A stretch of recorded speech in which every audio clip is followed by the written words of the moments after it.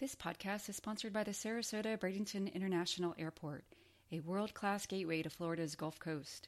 Served by both domestic and international carriers, SRQ is conveniently centered in a region full of exciting attractions and only minutes away from award-winning white sand beaches. Let the hangover begin. After the UK last week voted to exit the European Union, we're left with more questions than answers, with the primary question being, what did you do? And actually, we do have some answers, and here to provide those is the learned Seth Kaplan, managing partner at Airline Weekly. I'll try. I'm Jason Cottrell, vice president of Airline Weekly. We will start the show discussing how Brexit could affect British Airways, Air France, EasyJet, Aer Lingus, the U.S. Big Three, and more. We'll also look at first quarter reports from Air Mauritius and Frontier, plus how New Leaf is going to change the world. Rest assured, Western civilization isn't spinning into oblivion. How do we know this? Because you're about to enter the Airline Weekly Lounge.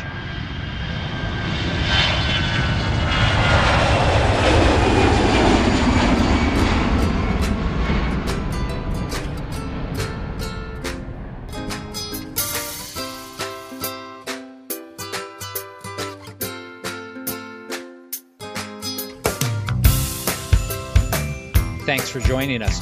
Okay, so if there's one thing airlines like for governments to do, it's to cooperate. And you might say Brexit will be the opposite of that. Before you get to the airline aspect, however, Seth, let me ask you, have you ever seen an election where so many voices from the winning side immediately started to regret how the vote went? Hard to recall one. To be clear, Jason, that's all very much anecdotal. 17 million people voted to leave, and you've got this petition out there saying, hey, let's have a do-over, with a few million people on board, presumably some of whom wanted in the first place to remain. So, so none of this is proof that if there were, in fact, a do-over, that it would go a different direction. But yeah, there are those people, as I said, at least anecdotally, and not just one or two of them, who are telling the British media, that didn't really expect us to win. I just wanted to sort of blow off steam. Just kind of makes you wonder how seriously people take their votes. Regarding its impact on airlines, there's two major areas of concern right off the bat. As we mentioned last week, there's the overall economic fallout, and there's the international air service agreements. Let's start with what this does to the European Common Aviation Area. What is it, and will it stay intact? Yeah, well, I can do the what is it part. Then we'll see about the next part. Yeah. Basically, it's very much as if it were one country. Where airlines within the common area can basically do what they want in terms of flying. Between two other countries that are not their home country, for example. And the Common Aviation Area, as some of our listeners surely know, but for those who don't, is not the same thing as the European Union. In fact, there are a number of European institutions where you sort of have this overlap, countries that are in one and not in the other and so forth. So in the case of the Common Aviation Area, as opposed to some of those other regimes, everybody who's in the EU is in it. But then you also have some other countries, most notably, Norway, Iceland. But I mean, some Eastern European countries. Look, Albania is in it. The question now is, whether the UK can basically be like Norway.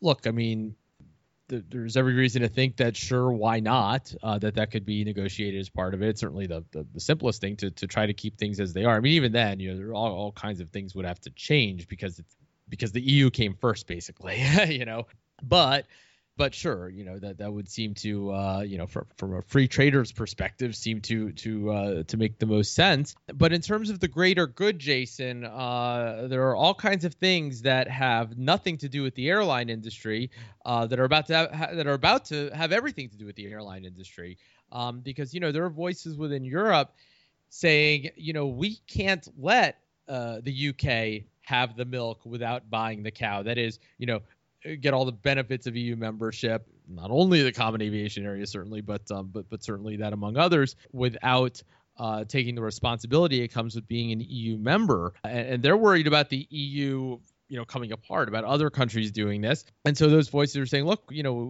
have to punish the UK. And so, that is in a very broad sense, not necessarily a protectionist argument, if what they're trying to do is save the union. But certainly the impact of it, if the UK is relegated to some other status and, going out and having to sign new bilaterals and so forth, the practical impact would be that it would be a much more illiberal aviation regime, perhaps. So we'll have to see what happens with all that. We'll have to see the impact on relations with other countries. I mean, most notably, you've got the U.S. EU open skies regime, again, which sort of the U.S. in that case views all of Europe, including the U.K., including also, as I said, Norway and others, as simply European, as if they were basically one country. Well, the Norwegian might have something to say about that, So what's going to be the impact there? As you said in the intro, Jason, more questions than answers. This is one of those things where, hey, you tell me at a very high level some things that are going to happen, and I'll tell you exactly what will happen in the airline industry. But the problem is nobody knows about some of those sort of highest level things that are going to happen, including, as you said, this small chance that there could somehow be like a do-over referendum, although that seems rather unlikely. Okay, something else you might not know the answer to. Will UK airlines be able to fly within the EU? That's a huge question. Well, look, especially for EasyJet most of all. But hey, increasingly for Flybe, let's say, which is just dipping its toes into that water, getting into the business of flying people not only within the UK, not only between the UK and Europe, but increasingly interested in flying between various points in Europe. For EasyJet, I mean, it would solve that somehow. Actually, Brett Snyder in his Cranky Flyer blog today talked about it, sort of, kind of laid out the framework for, hey, they probably, have to have other AOCs own parts of them, and if there's not full foreign ownership allowed and the rest of it, taking partners and all that'll be very costly. And I know you want, in a moment, you told me you want to talk to specifically about some of the other airlines, so we can get back to EasyJet. But especially, hey, an airline like Flybe, that's the kind of situation where, are they in a position to take on that kind of complexity and accept all of those costs just to, as I said, sort of dip their toes in the water of intra-European flying.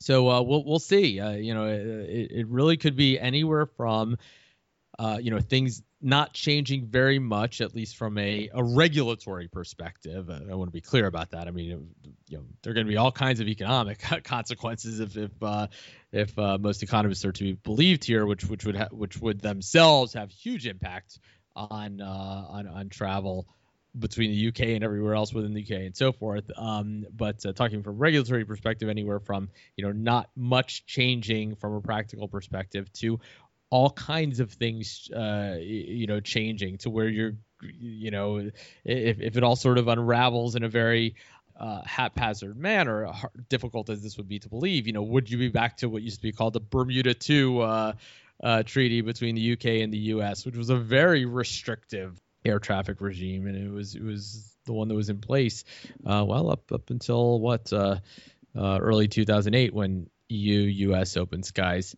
took effect. So really just a very broad spectrum of possibilities. You mentioned the economic fallout, and almost immediately after the vote, the pound got, hammered. We've talked recently how British Airways is enjoying a good economy and a strong home currency. 1 week later, what is BA thinking?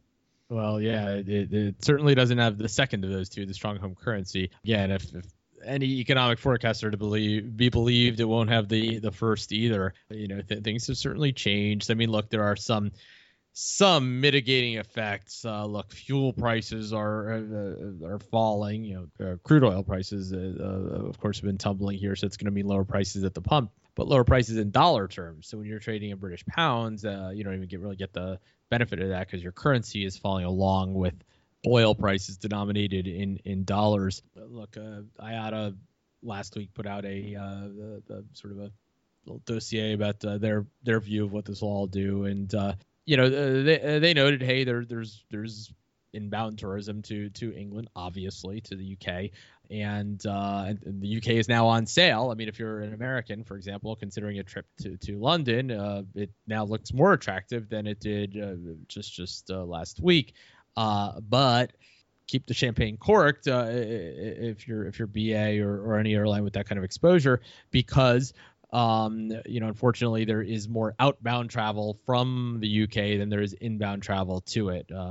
British people travel all over the world up until now with a strong currency, and again, they've just lost so much spending power now. The world is more expensive for them, so there too. I guess if anything, Jason, a broader case for optimism is that many times we tend to overreact to things at first, and just maybe this just won't all be as bad as it seems. Right now there's just so much unpredictability priced into everything, and I've heard people say, oh well, the good news is this is all going to take years. I don't know that that's the good news. I don't know that it wouldn't be better if this could all happen somehow very quickly, which it can't, to be clear. But if it could, and just sort of get on with things, that's what investors tend to like, is some clarity. That's what, by extension, corporations making decisions tend to like. So, there's just all kinds of uncertainty right now. That's going to weigh on everybody with exposure to the United Kingdom, which is to say airlines from almost every part of the world, other than the sort of the most isolated short haul airlines. But I mean, even airlines that don't fly there have exposure in all kinds of ways, just because we are talking the UK alone about the world's 5th largest economy. It's a big deal. Let me run a few airlines by you, and you give me your thoughts on how they'll be affected by Brexit. Is there anything more to be said about British Airways? Probably all kinds of things, but it's just so speculative at this moment. No, obviously rather bad news for them. The only thing you could at least say is that because so much of their capacity is concentrated at Heathrow, and because Heathrow is so capacity constrained, just from a traffic perspective, that kind of traffic is going to be less sensitive than other kinds, in the sense that you always have so many more people wanting to travel to and from Heathrow than Heathrow can handle. So you're not going to see a fall off in traffic numbers probably at Heathrow. I looked, by the way, back to 2009, kind of the depths of the global financial crisis, and sure enough, Heathrow was down like 1% or something. All the other London airports down much more, because of what I just described, Jason. But having said that, traffic is not the same as yield, and thus unit revenues and thus profit. So you could have certainly downward pressure on airfares. Certainly BA2 carries more than its share of leisure traffic as well. Leisure travelers are certainly today, in terms of outbound, which, as we said before, is the majority, thinking twice about that vacation abroad, because it just got more expensive in terms, at least, of being abroad, if not perhaps the airline tickets themselves, assuming that there's this downward pressure on airfares. And what about the other IAG airlines? Yeah, so which is to say Iberia and Vueling and Aer Lingus. Those all, of course, European airlines with all the rights to still do what they want within Europe, certainly, and as we said before, we'll see in terms of the UK. But first of all, depending on what happens, that company could become more complex. You could have those the ownership issues and all the things that they don't have to even think about right now with the common aviation area as it is. But yeah, I mean, look, Iberia got, again, sort of from a free trader's perspective, might call good news, completely separate from Brexit. The sort of the center right pro traders in Spain did rather well in this week's election, so there's that, at least, to mitigate all the Brexit stuff. But look, if you're Aer Lingus, you mentioned them. Ireland is the kind of country that's just has completely transformed because of its membership in the EU, and so much of that is being able to trade with the UK, is being able to provide competitive labor costs, that is to say lower labor costs than what you can get in the UK, and companies putting certain functions in Dublin rather than London because of that and so forth. I said Dublin and London, obviously elsewhere, Shannon and other huge aviation markets in Ireland. And so again, depending on what happens with everything else, we don't know yet. Broader issues that have nothing to do with aviation, if some of that trade begins to stop, then sure, you could imagine that impacting Aer Lingus. Vueling just kind of impacted like all the other short haul airlines within Europe. Certainly they do business in the UK, and we'll see if that becomes more difficult from a regulatory perspective, and then there will at least be once again the economic impact. EasyJet. Yeah, they're one where the regulatory issues are about as important as for any airline. Yeah, hard to think of anybody more impacted because they are a British carrier that does all kinds of intra-European flying between France and other parts of the continent that places that just don't touch the UK. Now, look, they know how to get around that. I mean, they've done it in Switzerland, for example, where they've had to have a separate air operator certificate to get around precisely these kinds of issues. They would figure this out. But it's certainly unwelcome. So they're one where just about as much as any airline anywhere, the regulatory questions matter, as do, of course, the economic questions. They're just very dependent on the British economy, corporate travel demand, as well as leisure travel demand. They're just right there in the middle of all of it. Okay, Virgin Atlantic. Yeah, they're very exposed. Just a vast majority of their traffic begins or ends in London. I mean, they sell some connecting itineraries in terms of long haul, but rather minimal. Here you have an airline that first of all, very much a transatlantic specialist. So you have those questions about U.S. open skies. Just very exposed to all of it, to the regulatory as well as the economic issues. And we should say by extension, Delta exposed to all of that as the 49% owner of Virgin Atlantic. Okay, you mentioned Flybe, so we'll leave the UK and let's try Norwegian. Well, yeah, they're, very much exposed because don't forget, even with the common aviation area, there's been this argument in the U.S. made most prominently by Delta, American United, some of the labor unions, that they've used the common aviation area to basically sort of flout labor laws and so forth. And that's even with it ostensibly not mattering to the U.S. whether an airline is Norwegian or Irish or British. Here we go.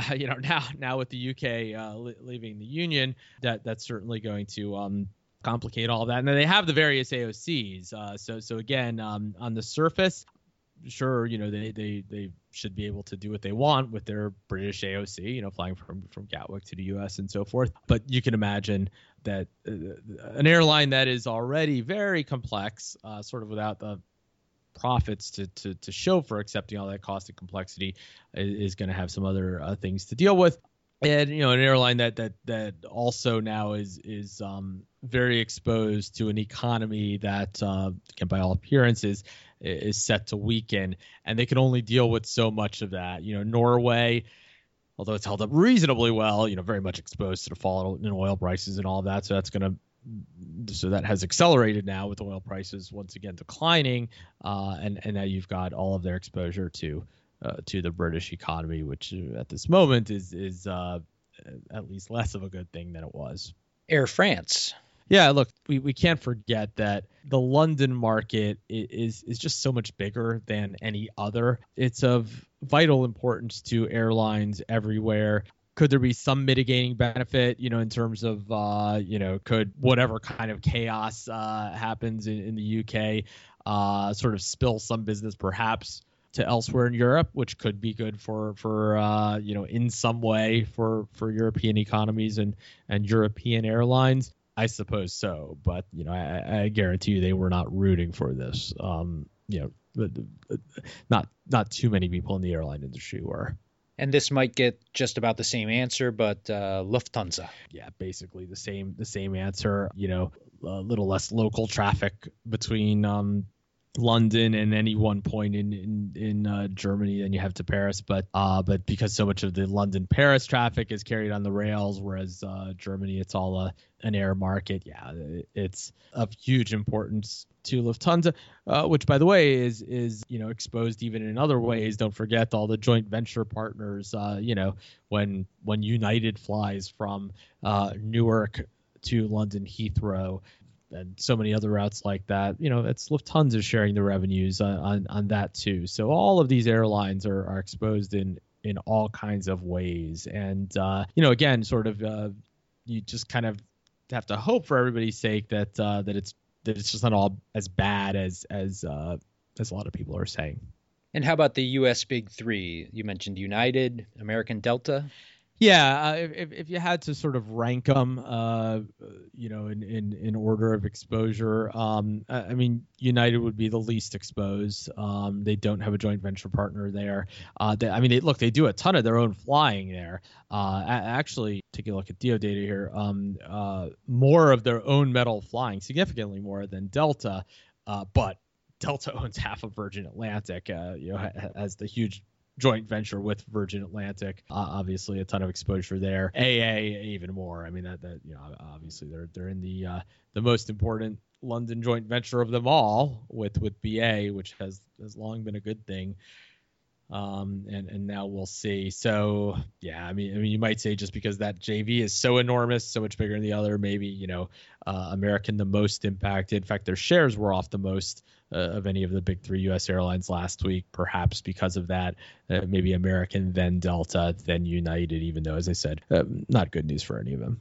Anybody else we should mention? Well, there's Wizz Air. I just mentioned shares declining. I think they were down the day after the vote more than anybody else. Wizz Air, an Eastern European airline, technically based in Geneva, but essentially based in Budapest. Yeah, look, their number one airport, and it's not even close, is London Luton. So they do a huge business, bringing all of the people the folks who voted against Brexit don't want in the UK, presumably to the UK. I remember first sort of appreciating Wizz Air when they were much smaller. I'll tell you a story. Funny enough, actually, I was in Dublin, where I am this week. I took the public bus back to the airport, and almost everybody on the bus, on just the local bus, aside from me, seemed to be a maid going back home to Poland, or some other worker going back to Poland to visit their family for the weekend that was leaving after a week there. And they were all flying Wizz Air. That's what Wizz Air does. Again, that story I just told you, Dublin, but I mean, that's what they do from Luton.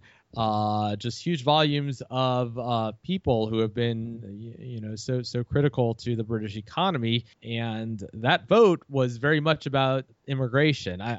Not necessarily particularly those same people. Obviously, there were concerns about Syrian refugees and the rest of it. The bottom line is, that's what Wizz Air does. So anything that makes any of that trade, any of that flow of labor more difficult, would absolutely have a big impact on Wizz Air. Now, look, there are other markets, and they're a highly profitable airline. But again, there's nothing like London. You can't replace London with Dublin, for example, or with anything else. London is the biggest air travel market in the world, and it's not even close. So yeah, you certainly not good news for Wizz Air, although fortunately for them at least, as opposed to, let's say, Norwegian, which just kind of doesn't have as much wiggle room. For Wizz Air, a lot of margin for error, a lot of profits to play with. One more question. Do you think airlines in general spoke out loudly enough against Brexit? It seemed to me that some of them were remarkably sanguine. Yeah, well, or perhaps just not wanting to take a public position. Hard to imagine that very many of them saw it or see it as a good thing. Just strategically, some of them found it appropriate. I mean, just judging by their actions, to speak very loudly about it. And others not. I think there some of that was just politics. I mentioned Flybe. I mean, you would think that this would be really awful for them, and yet they didn't take much of a position. Then again, if you look at sort of all those secondary cities in the UK that Flybe serves, many of them are exactly the places where the Leave vote did very well. So that just might have been a case of them sort of deciding strategically, politically, not to anger their customers by taking a position that that in the end probably wasn't going to tip the balance in the election. And with that, I think we've beaten Brexit to death, kind of like it has beaten my meager stock portfolio to death. Yeah. Let's move on to happier things. Frontier Airlines posted a first quarter profit that not too long ago it could hardly dream of, a 17% operating margin in the first quarter. Yeah, which was just about the lowest margin of any U.S. carrier. Think about that. The worst quarter of the year, the one that historically has been, a 17% margin brought up the rear. That, by the way, that 17%, according to figures that we analyzed from the Bureau of Transportation Statistics. Frontier, of course, not a publicly traded airline, one that, who knows, perhaps might do an IPO. That's the moment. Probably. Careful what you say on this show. Oh, that's right. I forgot about that power that we have. At some moment in time, probably doesn't take Nostradamus to predict that at some moment in time they probably will. But yeah, that'll look either prescient or scary if they announce anything anytime soon. Although, well, with the market turmoil, probably not this week. I think we're safe in guessing that. 17%, not impressive in the context only of the competition here, but obviously a very good showing for Frontier, an airline that has turned itself around. Very much adopted the ultra low cost carrier model. I mean, the story. Its CEO was right there in the middle of Spirit's big turnaround, putting up unit cost figures that they say they're already right there alongside Spirit, but they tout themselves as I think they call it low fares done right, basically kind of a dig at the unfriendly service that some customers perceive from ultra low cost carriers. But no, you're right, just doing very well by almost any other standard. JetBlue got a 22% margin in that quarter, Southwest 20% margin, Spirit 22%, Allegiant 35%. In light of those numbers, how healthy is Frontier? Oh, it's fine because first of all, it's well, I shouldn't even say first of all. I mean, the most important thing is that it's more seasonal than those other airlines. So if you go back, and I don't mean even just way back in history, but sort of since things have gone well there, their fourth quarters tend to be rather mediocre. I want to say they put up a 10%.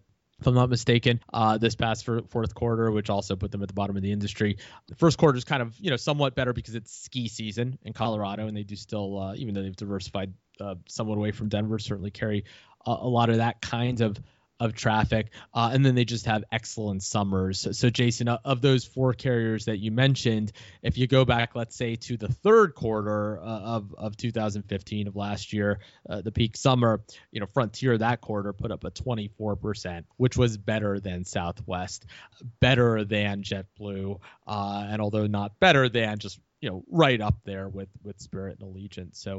So Frontier is doing fine. I'd be sure you want to see them actually confirm those results with an outsized summer profit, but no reason to think anything other than that they are doing very well. Mere's an airline we don't mention very often. Air Mauritius reported a nice 8% operating margin. Good turnaround from the year before.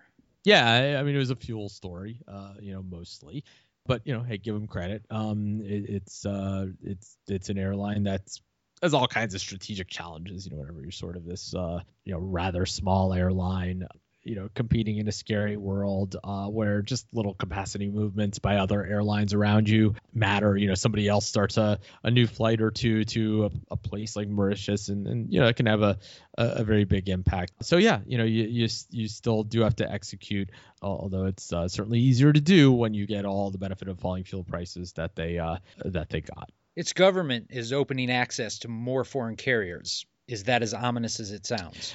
Certainly not ominous for the country, which is why countries, again, from the perspective of a free trader, why countries should choose opening markets over protecting local carriers, you can kind of understand with some of these places. I don't care whether it's Malta or Jamaica or lots of other places that have protected local carriers over the years. Even though it's tempting to say, hey, why bother doing that? Just open it up. It's a nice place. It'll have air service. You can imagine why a government just wouldn't want to be sort of subject to the whims of other airlines, and something happens in the world and all of a sudden there's no airlift, or there's a lot less airlift. And whereas when you have your own carrier, you're sort of guaranteed a certain amount of it. So you can understand why they do it. But in the end, you tend to end up with economic benefits from liberalizing it. And Jason, there are examples of both outcomes. Certainly it can be scary. It can be worse for the local carrier, particularly if it doesn't adapt well. But look at Israel, for example, which liberalized, and El Al, although actually its last quarter showed some signs that perhaps it peaked. In the quarters after liberalization, it was doing fine. Basically it to some degree sort of forced El Al to adapt, to make changes that who knows, maybe it never would have made if it wasn't facing that liberalization. So there's every reason to think that Air Mauritius could do that too, but certainly it's going to be a challenge for them to navigate for an airline. By the way, Jason, it's wild. It's not a big airline, but they fly like all over the place. I mean, they have long haul service to several different continents, so their reach is rather broad. Their scope, if you will, even though their scale is not. Okay, here's an airline that doesn't have much reach. It's Canada's New Leaf, and it says on their website they'll start flying July 25th. They have an ultra low-cost model, close cousin to Allegiant. Seth, how is New Leaf alike and different than Allegiant? And if you can, explain it with some flair. I'll do my best, which I feel myself doing a lot this show, which is to say probably not good enough. Yeah, well, I guess you'd have to say that in terms of if you're going to use the sort of the relatives analogy, that the real DNA they share is with Spirit, right? Because their chairman, as they just announced last week, is none other than Ben Baldanza, the former CEO of Spirit. But yeah, Allegiant, I assume you mean because it's they're flying infrequently between small cities. In their case, a little bit different from Allegiant in the sense that Allegiant generally collects people in small places and takes them to big places, although Allegiant does use an alternative airport outside Phoenix, for example, here, connecting a lot of small airports, but ones that a place like Hamilton are perfectly suitable alternative for Toronto. And so they launched routes between Saskatoon and Kelowna and various places like that. All went on sale last week. The ultra low cost carrier model has come to Canada. I asked you this before, but should WestJet and Air Canada be concerned? We saw some evidence that WestJet is taking notice this week. Yeah, they announced actually a couple new routes that were almost certainly responses to New Leaf: Edmonton, Hamilton, and Winnipeg, Kelowna. Winnipeg, by the way, is where New Leaf is based. Sure, it's new capacity in the marketplace, and that always matters to incumbents. And New Leaf, by the way, isn't the only airline with this idea. We'll see. It's the first one to get as far as it's gotten, where it's selling airline tickets. And by the way, you mentioned Allegiant. You might have been thinking of this. Another similarity there. Allegiant likes to say, "Well, we're not an airline. We're a travel company." I mean, that's even doubly true of New Leaf, because New Leaf, I keep saying airline. It's only sort of an airline. They are outsourcing the flying. It's wet leases, ACMI, to another longstanding reputable operator with a name that nobody would recognize. Typically doing charter flights and so forth. So they're actually taking that another step. Allegiant, of course, has and a lot of these airlines have outsourced a lot, but this airline is really it's planning the routes and doing all of that. But hiring somebody else to fly. But yeah, there are a couple others that are trying to get off the ground, in various stages of development. There's one called Jetlines. There's one called, what's it called today? I think it was first called Jet Naked, and then it thought better of that and called itself Enerjet. Then I don't know, maybe because oil prices collapsed or something. It's I think most recently called Fly2. So that's an issue for New Leaf itself, because sometimes when everybody gets the same idea at once, you have the potential that it doesn't turn out to work out as well as if you had the marketplace to yourself, and for Air Canada and WestJet too. So we'll have to watch this all develop. Certainly a sizable market in Canada, although not an unlimited one, and one where that model is not yet proven. Just to give you an idea of one challenge, airport costs in Canada very, very high. So what are essentially departure taxes, if you will. So you don't see $19 fares, which including taxes and fees in some cases, that you'll see in the US, 19, 29, 39, sometimes from the ultra low cost carrier, sometimes from JetBlue will offer $39 fares these days. So on one hand, Canada is ripe for ultra low cost competition because fares are rather high, but on the other hand, the ability to differentiate because of what it does cost to do business is a little more difficult. But look, this is a model that has worked very, very well in many parts of the world, including other parts. I mean, look, we talked before about the UK and parts of Europe. Those are not exactly cheap places to do business, but Ryanair seems to matter just fine. So we'll see how they do. Do you think WestJet though is hunting New Leaf? Well, they're, I'm sure, going to defend their turf. Yeah, I think a lot of airlines are conscious of, of airlines that began as small competitors and were maybe not taken seriously enough, and before you knew it, they became very scary. So, in the same way that you see the U.S. legacy airlines taking Spirit, Frontier, and Allegiant, very seriously now, perhaps more than they did just a few years ago. Yeah, this is WestJet, I'm sure, perhaps sending a signal, and all I'm doing is watching their actions and inferring. I have no idea, but maybe they plan those routes anyway. But that could be them sending a signal to New Leaf that, look, you're not just going to have that all to yourself. We're watching and we'll respond. The airline industry is a rough and tumble industry. The podcast industry, meanwhile, is an easy industry. At 5 o'clock, we just go home. And it's 4:59 right now, so let's wrap this episode, number 46 of the Airline Weekly Lounge. For Seth Kaplan, I'm Jason Cottrell. We'll see you right back here next week. If Britain leaving means a Brexit, what will they call it when Seth leaves Airline Weekly? Jason, this is a family show.